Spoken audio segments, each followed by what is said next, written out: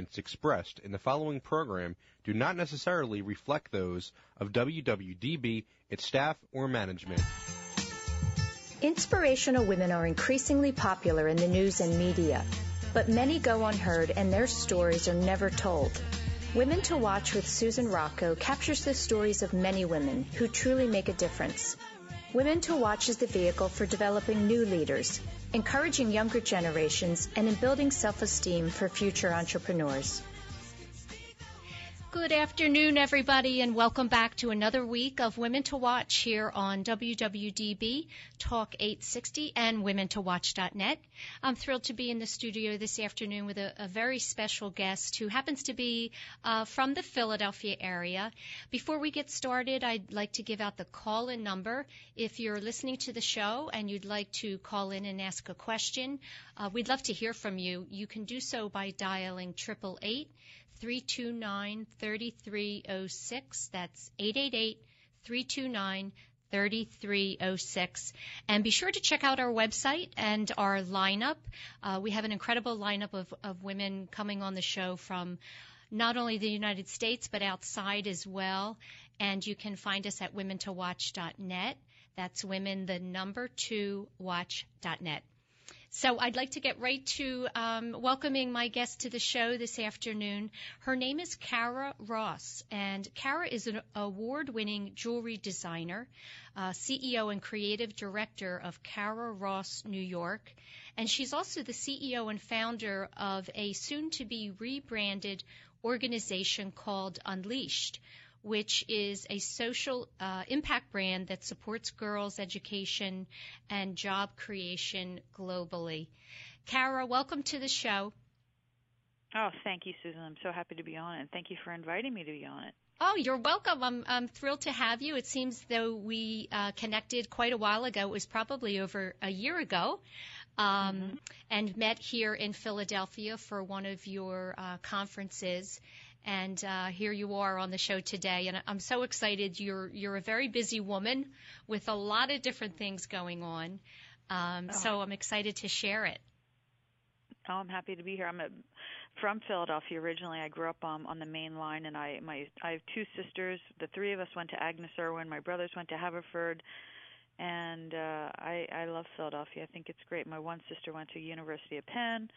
And I have two nephews at Villanova now, so we're all over Philadelphia. Well, that's my alma mater. I love hearing that. And we're doing very well with our men's basketball. I don't know if you're a fan.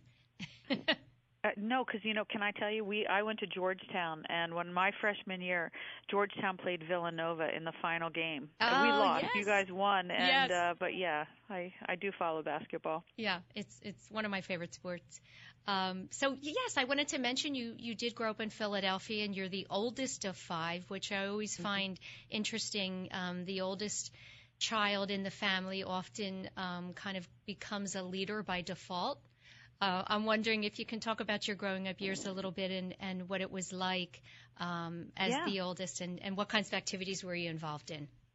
Well, we grew up in Malvern toward the end of the main line, and I'm the oldest of five. We're all within 7 years, so we're very close in age, and we're very, very, very good friends. I feel so fortunate. It was probably one of the biggest blessings that my parents ever gave us was all of my siblings and how close we feel to each other. My father he's not practicing anymore. He retired. He was a surgeon. My mother was a stay-at-home mom until I think my youngest brother was in high school. Then she went back and got her master's in library sciences. And then she was one of the early people that job shared. So she and another woman, both who had their master's in library sciences, job shared at Arco Chemical, which was kind of a unusual thing back then. And now I think it's more commonplace for women to split jobs. So, and I would say in terms of being a leader, honestly, my siblings and I we all are equally we're all like that. So we played sports. Sports was a very big part of growing up. We again went to Agnes Irwin. My two sisters were, I think one or both of them were All-American in lacrosse, and my brothers went to one went to Georgetown, one went to Harvard, and great athletes. So we were all very fortunate in that we did well in high school and sports and academia, and I went to Georgetown, as did my one brother. My one other sibling, brother and sister, went to Harvard, and my other sister went to University of Penn. So we all got a good education, and that was one of the things that my parents stressed growing up was, it's imperative to study and to do well in school, and education really gives you so many opportunities that otherwise you wouldn't have available. So that's I totally believe in that. I'm on the board of Georgetown now. I believe in giving back and helping support education. So. Well, that's quite an me. accomplished family. And you had mentioned to me that you come from a long line of strong women. I always love to hear that. I love the phrase kind of good stock. And your grandmother's from Ireland. I know we use that phrase a lot in our Irish family, women of good stock. So tell me quickly about your grandmothers, both your maternal grandmother and your paternal grandmother came over from Ireland young and as well were accomplished.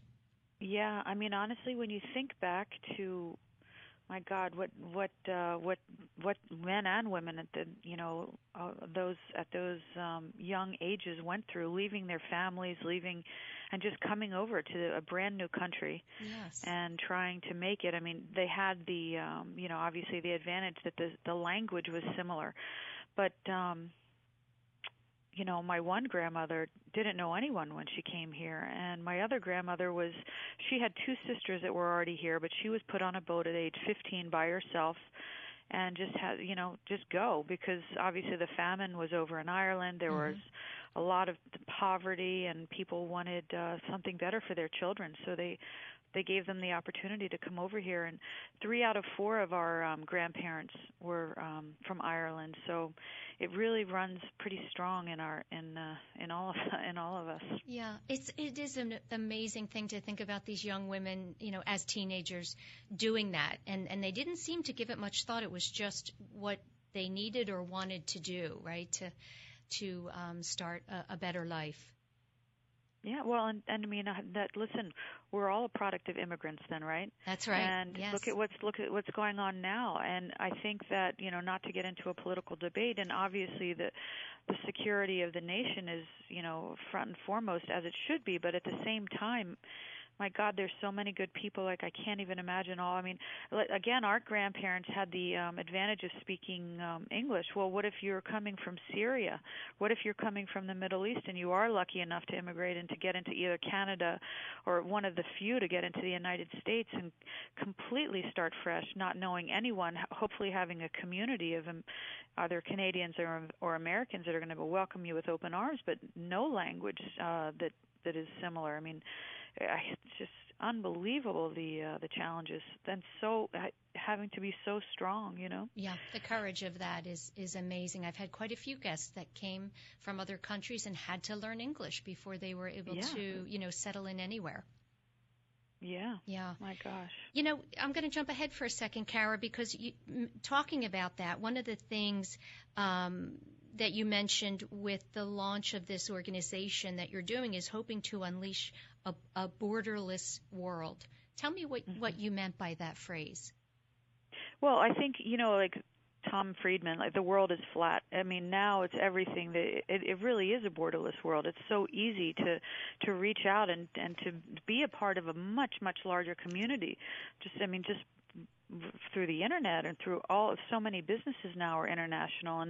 And what we're hoping to do now is, I believe in product and bringing beautiful product to market, selling it, and that creates jobs, it creates dignity, it creates opportunities, and I think what I mean by that with borderless is working with different communities in all different areas of the world and bringing their talents to market and shining a spotlight on their talents, providing jobs, providing opportunities. And so then we can all be part of that, and we can all be part of a much, much larger community that gives back. That's right. And when you bring whatever your own passions and skills are to those types of communities, you can do that, and you're certainly proving that. I want to go back for a minute. Did you always have the love of being creative? I know that you had a love for fashion and clothing, but what you do as a gemologist is very, very specific. And I wonder when that awareness came to you. At what age? Well, the first, when I think my sister and I were about 13 and 14 years old. My mom and dad took us to Kenya on a trip, and Africa is a very, very one of the largest areas for gemstones, natural gemstones, and they let us each pick 2 stones, and I picked 2 green tourmaline. My sister picked 2 garnets.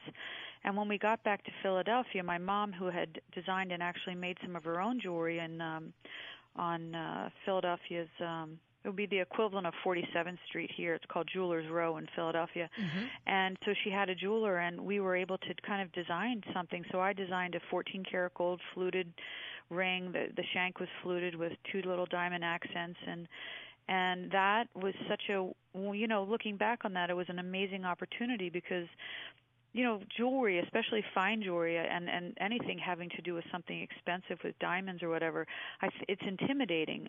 If you go into some of these fancy jewelry stores, especially in New York, it's a double locked door. You have to go through the one door, you get That's in, right. into Yes. it's called a man trap, and then you have to get let in again, and it's intimidating, Yeah. And to think at such a young age, look what I have on my finger now. I created that. I made that. And It was beautiful. I still have it today. I love it. And, after graduating from college, I was at Harper's Bazaar for a year. I went to Model Magazine for a year. And then I thought, what do I really, really want to do? What do I love? And I love gemstones. I love jewelry. I also love fashion. And putting them all together, I went to GIA, which is Gemological Institute of America, here in New York on Fifth Avenue, and it's a really fabulous education. It's a 6-month program. The first 2 months are all diamonds. The last 4 months are colored stones. And you take a test at the end of it, and if you pass, you're a certified gemologist. And having gone to Georgetown and always doing pretty well academically, I thought, oh, well, this is not going to be any, nothing challenging. And honestly, it's such a subject that, I had never been exposed to before, like specific index, refractive index, specific gravity, all of these things having to do with gemstones that I had no clue about. And it was a lot of memorization, but it was super interesting. I loved it. I passed, and that's kind of where I started. And so I loved being creative. I minored in art history. I was an English major. I love the creative aspect, but I started from an academic standpoint, from having that knowledge, that educational knowledge as a gemologist, and then jumped from there into the creative. But I knew what I was doing. I know what I'm doing. I think if you don't know what you're doing and you're dealing with diamonds or colored stones, you can easily get taken advantage of so quickly. And again, when you're talking about something that's very expensive, you need to be able to deal with clients and have them with the utmost certainty know that you know what you're talking about and they can believe in you and So I, when I started the business, had tons of clients, and they all knew that I knew what I was talking about. Yeah. Well, it's interesting. It's almost like there's a science behind. It's not just jewelry. It's gemology is really there's a science. Because I'm wondering if there was there ever any hesitation on your part when you come from an accomplished family as you did, and everyone's going to these very well reputable universities and colleges. Was there any hesitation to go that creative way as opposed to, business, doctor, lawyer? Or was there? No, not at all. My parents were always extremely supportive, and no, not at all. Okay. Didn't even hesitate. Yeah. Listen, Cara, when I spoke to you prior to the show, I know that you understand, one of the things we try to always do on the show is give some personal sides of the women and kind of what has really been a significant experience in their life that has not only shaped what they're doing but really kind of fueled it. And I wanted you to talk for a little bit about your divorce from your husband. There was a time when you were in New York and really faced the decision that you had to go off and be on your own. Can you talk about that? Yeah, I mean, I grew up in a very, very close, tight-knit, wonderful family, and I was very lucky and fortunate with a lot of things. And I got married very soon after college. I had a really lovely wedding at the Union League in Philadelphia. Everything was fabulous, and started on this journey. And then only to, and I had married a successful Wall Street trader, and then only to find that he was bipolar and a gambling addict. And I, at the time, had two very, very small daughters, and he had all of the college tuition was gambled away. He had borrowed and lost multiple friends' money. I found this out post-divorce, and it was just very clear that for the sake of the kids and I had to get away. And so I left with myself, the kids, some unimpressive furniture, and a small growing jewelry business. And thank God I had the business, because had I not, I would have been on my parents' couch with my kids. And it was very scary. I mean, everything was on my shoulders. I didn't have any inherited money. I left with and had never got a penny in child support nor alimony. So I was a divorced mother living in New York City, which is a very expensive city to live in, with two small daughters, and everything was on my shoulders. And it was scary. It was intimidating. At times it just felt completely overwhelming and like, what the hell am I going to do? Yeah, how old were your girls, Kara, when you left? They were 1 and 3. Wow. They were 1 and 3. Mm-hmm. And so I had, at this point I had been in the fine jewelry world, 5 years. And I had the degree. I was selling a collection under my maiden name, which is Gaffney, to Neiman Marcus, and I had what was growing a very successful word-of-mouth diamond business. And so I did tons of diamond rings for clients, mostly men, investment bankers, Wall Street traders. And my gosh, I got so many referrals. I think I did entire trading desks at Goldman, at Salomon, Deutsche Bank. And these men, they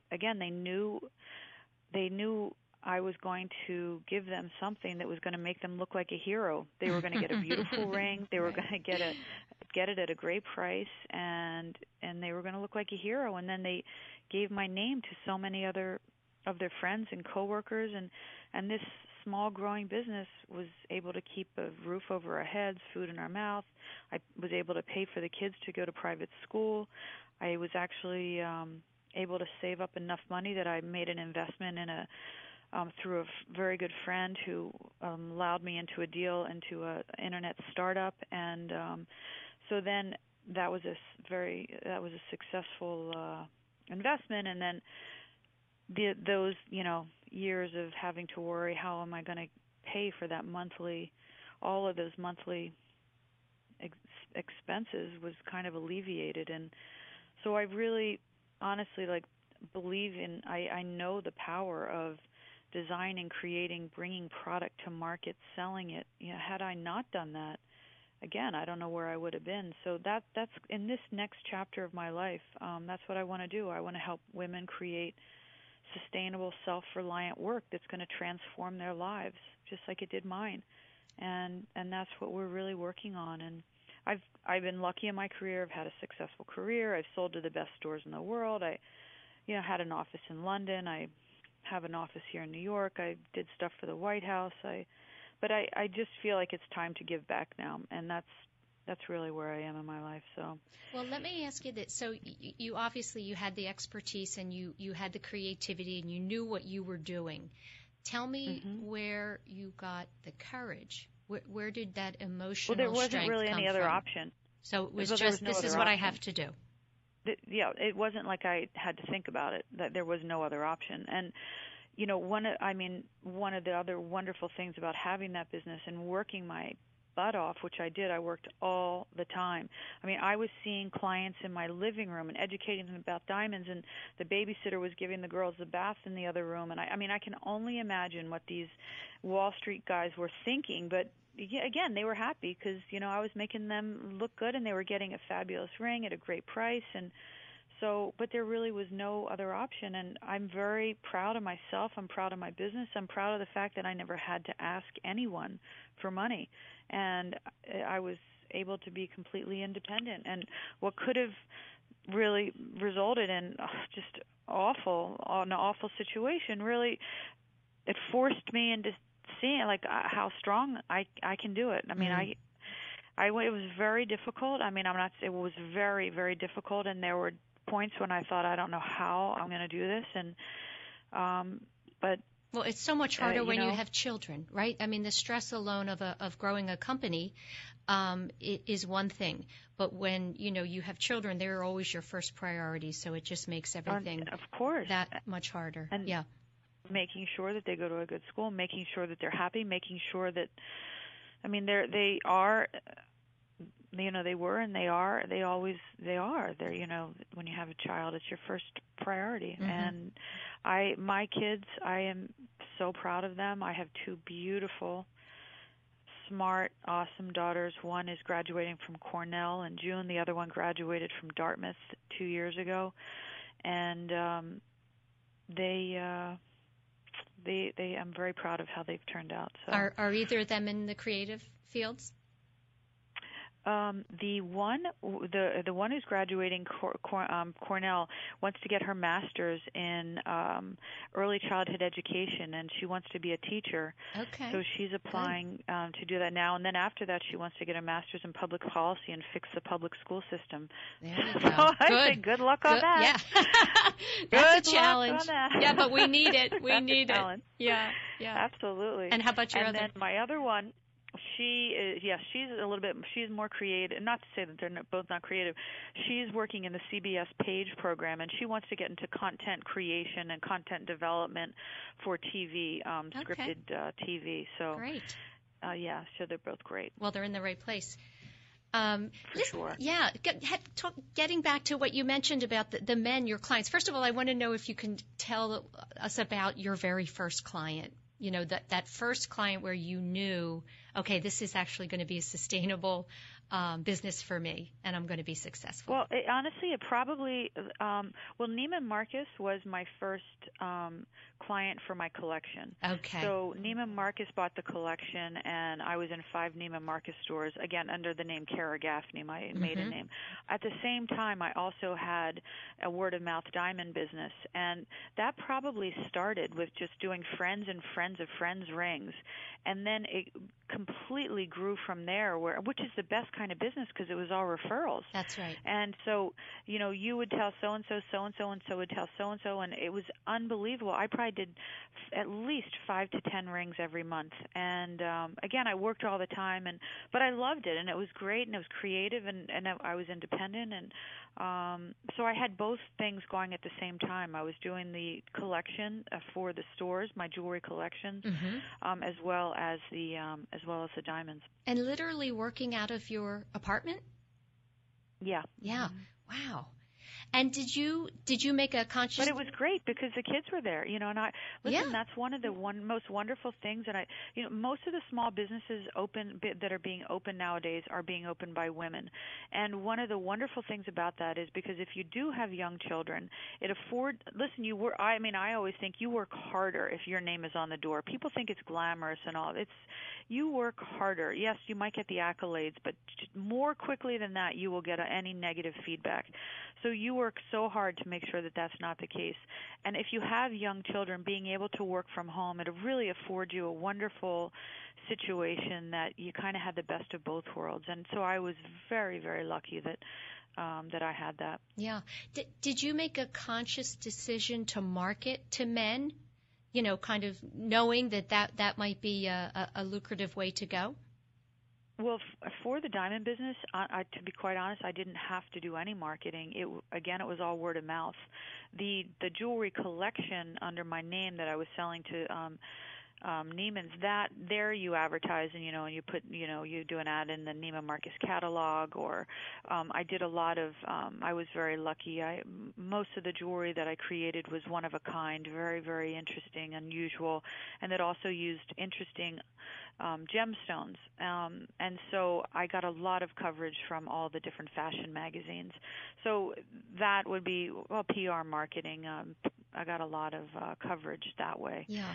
So, can you describe for the listeners, Kara, who may not have seen your collection, excuse me, what makes it stand apart? Kind of talk a little bit about what it was that had you stand out from the rest of the field. Yeah, I mean, I believe, I believe jewelry is art. I think it's wearable art, as painting and sculpture, print, photography are all art mediums. Mm-hmm. You can't wear any of those. Where to me, jewelry is sculptural, it's wearable, and it speaks about you as a person. It's also a commodity that is passed down from generation to generation and tells a story unlike anything else. Whereas, if you pass a woman on a street and she's wearing a fabulous bracelet, and you say, "Oh, Susan, love that. Where did you get that?"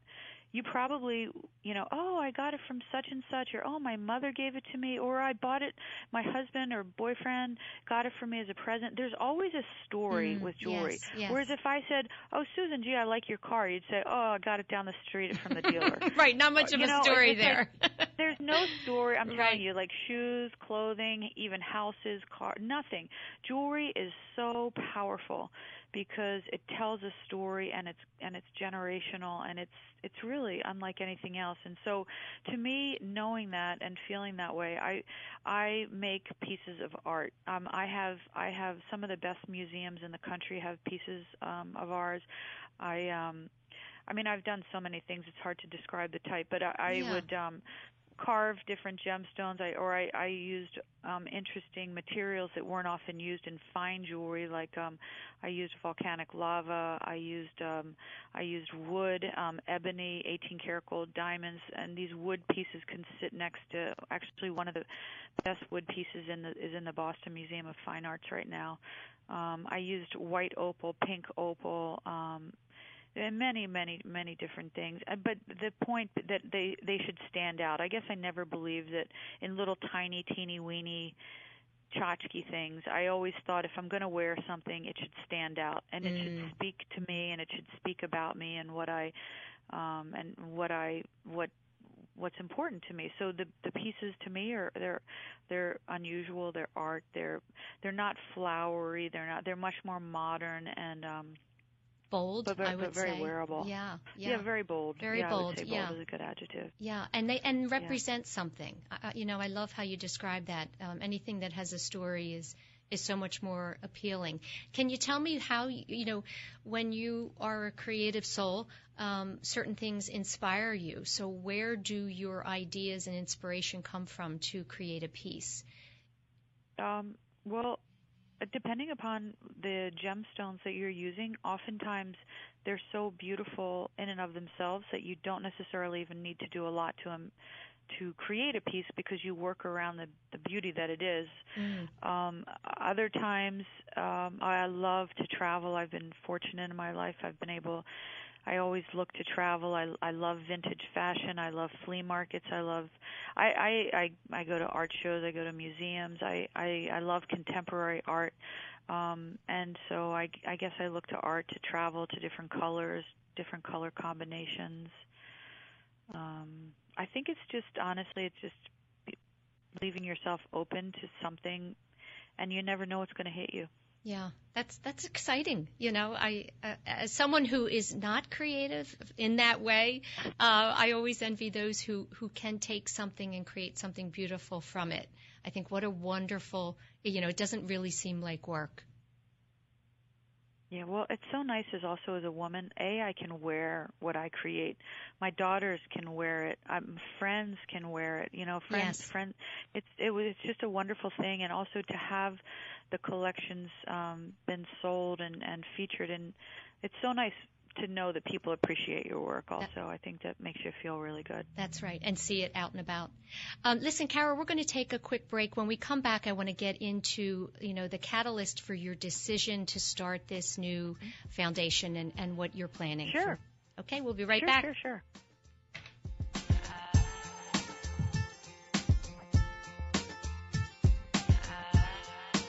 There are 365 days to schedule a mammogram. Today is as good as any. Holy Redeemer Breast Care makes it easy. We offer the latest technology like 3D mammography and automated breast ultrasound that help find cancers in dense breast tissue. Plus, our same-day readings mean same-day peace of mind. Make today the day you schedule a mammogram. It's easy to request an appointment online at holyredeemer.com/mammogram. Since 1858, Mount St. Joseph Academy has been educating girls to be leaders, founders, and independent thinkers. Students are taught to be collaborative, courageous, compassionate, confident, and spiritual. In this student-centered environment, the young women are transformed by recognizing their own potential and are encouraged to use it to make a difference in the world. To learn more about Mount St. Joseph Academy, go to www.msjacad.org or call 215-233-3177. That's msjacad.org or 215-233-3177. I'm pleased to announce the opening of the region's newest, most innovative gynecology practice in the Philadelphia area in mid-November, Montgomery Gynecology. Led by Dr. Hema Janogada in a welcoming boutique-style setting, she and her team are committed to providing the highest standard of cutting-edge care without losing the personal touch that is so very important in today's world. With a particular interest in minimally invasive surgical options, Dr. Hema completed advanced training in robotic surgery and is one of only 2 surgeons in Montgomery County who performs this highly specialized single-site robotic surgery. For more information on the opening of this exciting new practice in the convenient Plymouth Meeting location, go to www.montgomerygyn.com or call 215-444-3411. That's montgomerygyn.com or call 215-444-3411 to make an appointment today.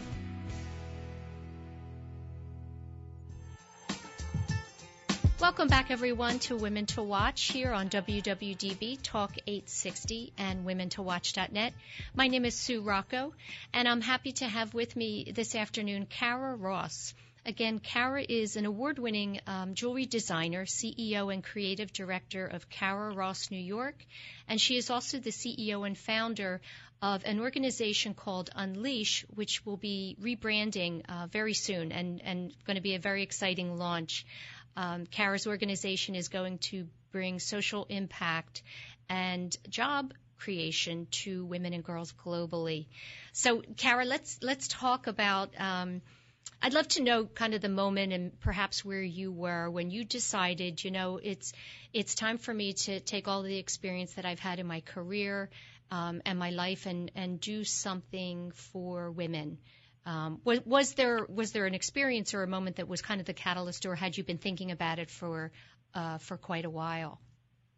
Well, I would say that it was more. I'll tell you what happened. I took my diamond ring, and I wanted to reset it, into something that was really cool and unusual and a bit aggressive. And so I created this platinum snake that wraps up your finger, and the mouth of the snake is literally engulfing or eating the diamond, and it's awesome. And I wear it on my right hand, and so the whole process of creating this very unusual ring for mounting, I should say, for the diamond, and wearing it on my right hand, got comments like, "What? Why are you wearing it on your right hand? Are you getting a divorce? What? Why aren't there more unusual rings like that? I've never seen anything like that." And so many, but it kept coming back. Why are you wearing this on your right hand? And then so it really kind of started bothering me because I was like, that's just so crazy. And I started doing a research, and the whole campaign of a diamond is forever and love being synonymous with diamonds was literally created in the 1940s by the ad agency N.W. Ware, which was based in Philadelphia, and they were hired by De Beers to sell more diamonds. And it was a creative director who was a woman who came up with the whole concept. And her partner at the agency was the one who had the brain, child of placing all of these diamonds on these celebrities, so that then the normal person would say, "Oh my God, look at Elizabeth Taylor! I want a diamond like that." And Elizabeth Taylor is saying her diamond was given to her because, what's his name? Richard Burton loves her so much, or blah, blah. And anyhow, but it was all created. It was completely manufactured. And that campaign has been voted the most successful ad campaigns ever, right? And so when you think about that association and wearing it on your left hand, and a man has to buy a woman a diamond, it's really the only commodity in today's society where there's a stigma attached to a woman buying something for herself.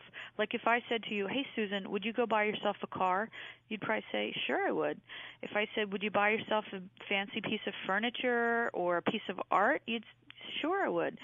Would you buy yourself a diamond? Most women would all of a sudden just stop in their tracks and say, "Oh my gosh, well, gee, I'd like to, but I'm hoping so-and-so will get it for me," or, this and that. And it's just so funny. And, when you look at where women are today in the world, it just seems so antiquated and so dated that the hardest substance, the strongest substance on earth, frankly, it should stand for the strength that women have. Mm-hmm. And the reason being is when you look at the adjectives that describe a diamond, beautiful, strong, multifaceted, unbreakable, and brilliant, and I've always thought those kick-ass adjectives, that describes women. And so this is the elasticity of the diamond is so big because, again, it's one of few things in the world today that you can bring anywhere in the world. And you can say to someone in Ethiopia, "Do you know what a diamond is?" Then you go to Mexico. "Do you know what a diamond is?" Go anywhere. Everyone has an idea of what a diamond is. Their idea and your idea might be different in terms of the look of it or the aesthetics of it, but it's all going to be held up to the epitome of excellence. And honestly, that's where I think women's strength should be valued at. And so it was really that, and thinking about that and thinking, my God, this is really powerful. And so work, and then just giving back. How do you create the next generation of strong women? I've been very lucky in my life, and I think, and then it just became clear, I really want to focus on this. And so I completely changed the business to be a vehicle for philanthropy, and I've stopped manufacturing the different collections, and I am working on this full force right now and really having a lot of fun. It's a lot of work, as anything I think that is worthwhile is, but it's going really well, and I love it. Yeah, it's very exciting. And as any new organization or business or foundation, particularly in nonprofit, things evolve, right? And so when you first started, it was called Diamonds Unleashed. And now you're going to be rebranding, and it's going to be Unleashed. I wrote down a quote, something you said. You said, "I want to help women create sustainable, self-reliant work that will transform their lives." I love that because in addition to the fact that, you have been a gemologist and in jewelry, and the diamond, as you said, really represents women, you're now taking it to a whole nother level and expanding this to provide jobs for women and young girls in countries that typically don't have the same experiences or opportunities, I should say, as we do here in the U.S. So talk a little bit about how Unleashed is going to differ from Diamonds Unleashed. Well, it just became clear that first of all, what I know best and what I'm good at, because I've been doing it for quite a while, is, again, bringing product to market, beautiful, desirable product. I mean, there's a difference between working with someone in a different country and giving them an order for 20 or 30 things, and the pieces that you create might be cute or nice, and you'll buy one or two just to support a friend, but you're not going to wear it. To designing and creating really beautiful, chic product that someone's going to say, "Wow, I want that, and I want it right now, and I want to wear it tonight." That's what you need. And so it's working with the design, which I love, the design, the creation of that, and commissioning different women to do what they do best. So, this started very organically last year in 2016. My younger daughter was studying at the University of Cape Town, and my other daughter and I went to go visit her, and we did the typical touristy things there. But then in one day we also went to tour the townships, and the townships in Cape Town are these very, very impoverished areas. Then the next day, we went to something called the Watershed, where it's this big, beautiful building, and different artists and artisans can sell their product there. So we went in there, and I saw the most amazing line of clothing for little girls. And then I found out that it was made by the women in the townships, and I just couldn't believe it, because this product could be sold at Bergdorf's or Neiman's or anywhere. So it was great looking. So I met the woman who started it. I met the woman who was in charge of the sewers in the township. We custom created a beautiful traditional South African fabric called shwe shwe, and we commissioned women in one township to create the clothing for the little girls, and we commissioned the women in the other township to do these little hand crocheted pocket mice. And the little pocket mice, and we named her Diamond the Pocket Mouse, they live in the pockets of the clothing for the little girls, because they remind little girls that they're like diamonds and unbreakable and beautiful. I've seen them. I love them. Yeah, they're beautiful. Oh my God, it was so much fun, because I met the people involved. You could see what the work means to them. It was really powerful, but because it was very organic, it wasn't, in terms of the distribution and the PR marketing rollout, it wasn't as good as it could have been, because I was just so excited about the whole thing. I just wanted to do it, and it was great, and I was so glad I did. But so the one this year that we're doing, we're going to be working with women in a town, the town of Bareilly, which is right outside of Delhi, and in India they are known for their beading and embroidery, which I've come to find is most often done by men. So we have, you know how Indian women wear the circular disc in the middle of their foreheads? Yes. Mm-hmm. Yes. Well, that's called a bindi, and it's a very important part of the culture in India. So taking the bindi as the design inspiration, we've created this really beautiful multicolor circular pattern. And we're going to make organic, sustainable T-shirts, which will be all created in India. But the shape of the T-shirt is great. It's a little longer sleeve, a little boxier, shorter. It's a perfect shape. And then creating like these kind of epaulets, if you will, like over the shoulders of these beautiful multicolor circular bindis all over. And then we're going to go over. So we're going to go over to India and meet the women. And so on this, we'll have retail partners, media partners. So this is something that we're trying. We're getting everything lined up right now, and it's really exciting. And we actually just we've got the sample shirts, and it's going to be awesome. That really, is really exciting. Awesome. Yeah, it's so fun to go from one project to another, and not only that, but creating these beautiful pieces, but be giving these women jobs, that means something. When I read, Cara, that this was surprising to me that men are often the ones doing the beading and embroidery in India. Yeah, I know. Really to be honest, surprising. I didn't know that. I didn't know that either. And so it was a lot. Can I tell you how many people I had to speak to identify a collective of women? Yes. Who are really talented at this, and not that other women couldn't be as talented, but they're just not given the work. So in this one particular township of Bareilly, not township but village, I should say, this collective of women are doing the work. And again, the first sample that we got today, and it's on I did an Instagram story with it today. If you go on either at Unleashed or at Cara Ross NY, you'll see the pictures and the Instagram story, and they're awesome. Yeah, that's wonderful. One of the other things that you're doing, I wanted you to take a few minutes to talk about, was your partnership with Dress for Success and Girl Up. Tell me about those Right, partnerships. And what you're doing. Sure. Like, so when I changed the business to be about philanthropy, I decided that in addition to doing these job creation programs, I wanted to support 2 nonprofits every year. So last year was Girl Up and Girls Who Code, and this year I'm really excited. This year is going to be Girl Up and Dress for Success, and they're really wonderful. Are you familiar with Dress for Success? I am. Yes. Success? Yes, I am. It's just wonderful, and Joy Gordon runs it, and she's just such an inspiration. And they really give women who are just.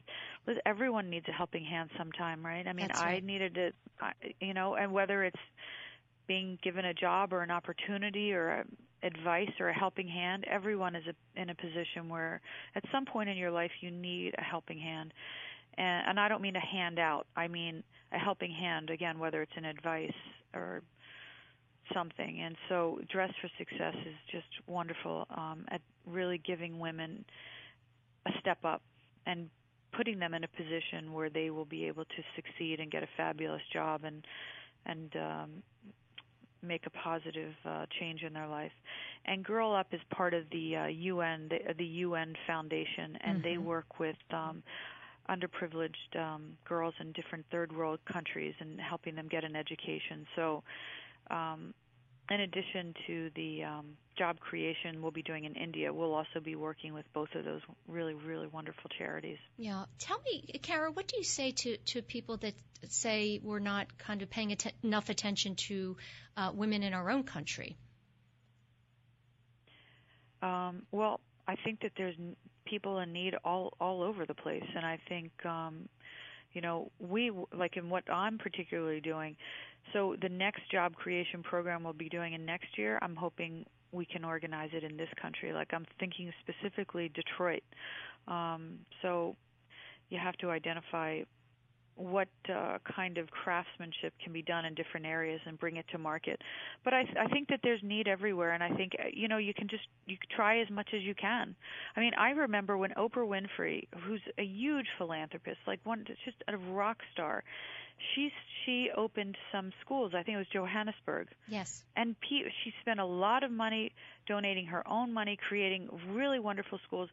And I remember hearing people complaining about the fact that this wonderful woman, she's not spending her money here. My God, she's doing so much good. Yes, and well, you're right. You go where the her need money. Is. Yes. It's her money, and she can decide where she chooses to spend it. And why would you even question that? And not to mention, she's probably also the type of woman that is giving money right, left, and center to help tons of people and just not talking about it. That's right. So what do I say to people like that? I think that there's a need everywhere, and I think you can try to do what you can. You should give till it feels good, and that's what I say. Well, I think you're right. When you talked about the story of being in Cape Town with your daughter and how that organically happened. So you're visiting your daughter. She's studying over there. You come across this village. You meet these women. Sometimes it's best to just let things come to you, And as you said, there's need everywhere, just absolutely everywhere. And I don't think people can argue that the United States of America has opportunities that, many, many other countries do not have. So it really doesn't matter where you're giving as long as you're giving and helping. Yeah, I mean, if you can, it's a wonderful thing to be able to. And I was in India with some girlfriends a few years ago, and I loved my experience there, and so did my friends. And I left there thinking, A, I want to go back, and B, if I could ever do something to help out, I would do that. So that also happened, I guess. I mean, it was a few years ago, but that stuck with me. So when I was thinking about this year, I really wanted to make that happen. Well, that is a special place. One of our contributors for our Girls to Watch blog is from India. And, again, she came into my life very organically and now is a part of what we're doing. So I find that often to be the most authentic partnerships, things that just kind of come about because of who you come across. Yeah. Yeah. Again, it's like leaving yourself open. That's right. That's right. I always tell my kids, walk through life with your head up and your eyes open, which is tough for kids today, right? They're on their phones. Well, they're always got their head in their phones. They so do we, do. by the way. I know. I know. So do I. I know. Can you talk? Are you planning any more of the salon series? That's where you and I met at a wonderful salon series that you had last year. Yeah, we're actually doing one on March 23rd. It will be held at Samsung, and Samsung and Morgan Stanley will be sponsors. And I'm so excited. It's going to be Women Disrupting the Digital Landscape of Media. And we have Ann Fulton-Wider, who's the editor-in-chief of Marie Claire, being the moderator. We have the editor-in-chief of Pure Wow, which is an online women's lifestyle. They call themselves a publisher, even though there's no paper associated with it. And the editor-in-chief is Mary Kate McGrath. And we have got two other amazing people on the panel as well. So it's going to be great. That's an event in New York? Samsung in New York? Uh-huh. Yeah. Mm-hmm. And tell me what, when you think about, Cara, this whole women's empowerment arena, let's say, and it truly is global, and there are many, many women doing incredible things, because as you know, when women see a need, you know, they jump on it. They want to solve problems and change things. And we have incredible organizations, and we have leaders, and we have also diversity and inclusion initiatives within corporations really trying to lift women up. Can you tell me personally what you think is something that kind of gets women stuck, you know, keeps them in a place where, you know, they're not really using their God-given talents and working to their potential? Well, I mean, you hear often that women don't speak up as much.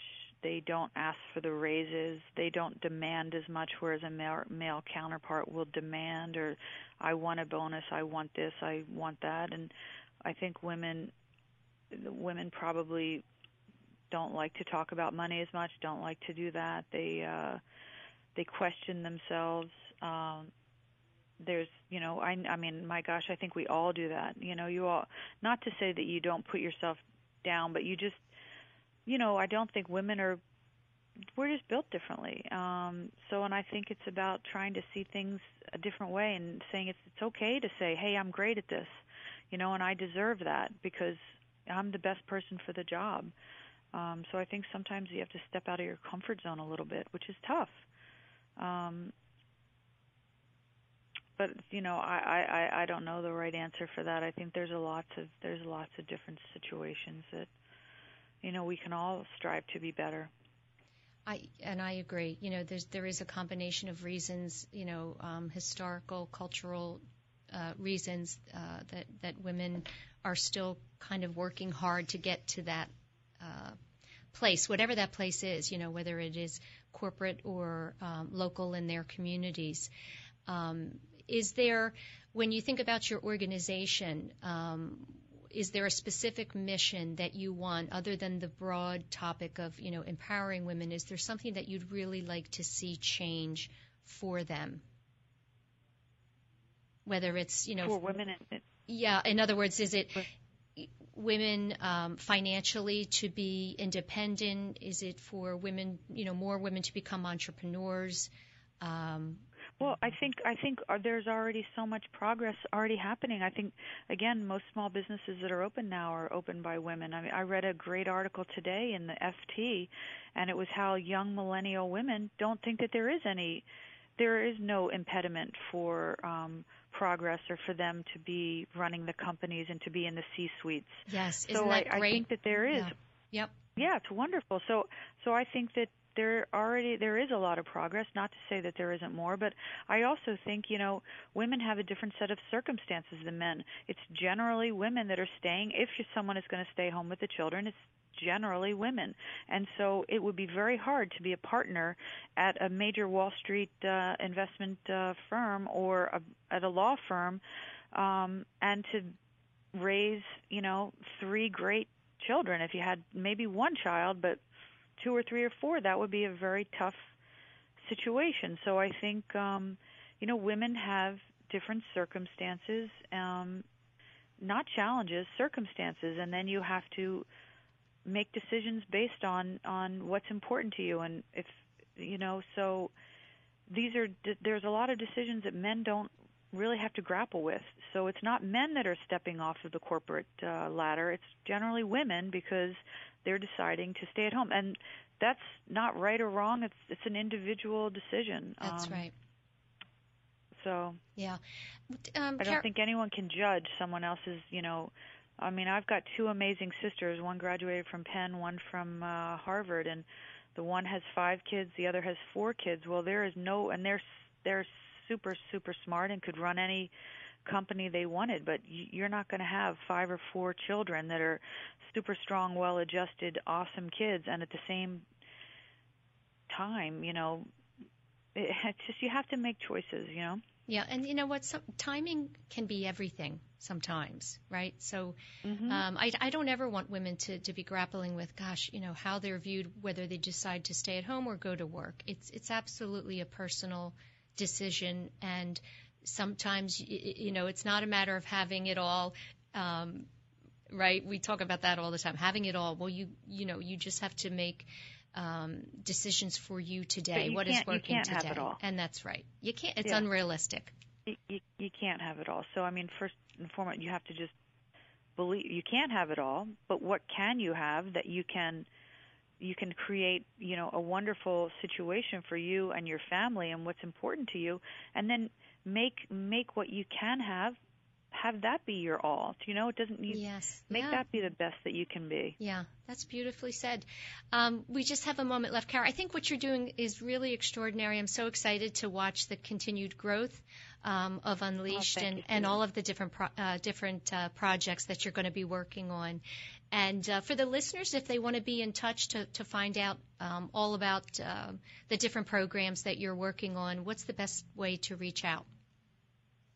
Well, my email is Kara@KaraRossNY.com, or we have unleash-world.com, which will be coming soon, and on Instagram and Twitter, I'm at Kara Ross NY, or you could go on at Unleashed. And but yeah, thank you for listening. Thank you so much for having me, Susan. I sincerely appreciate it. And this is fun. Thanks, Kara. It was great to speak to you. We'll be sharing all of your information as well across our media platforms. Oh, I appreciate it. Thank you. Have a great day. That's it, everybody, for another week of Women to Watch here on WWDB Talk 860. Make it a great week.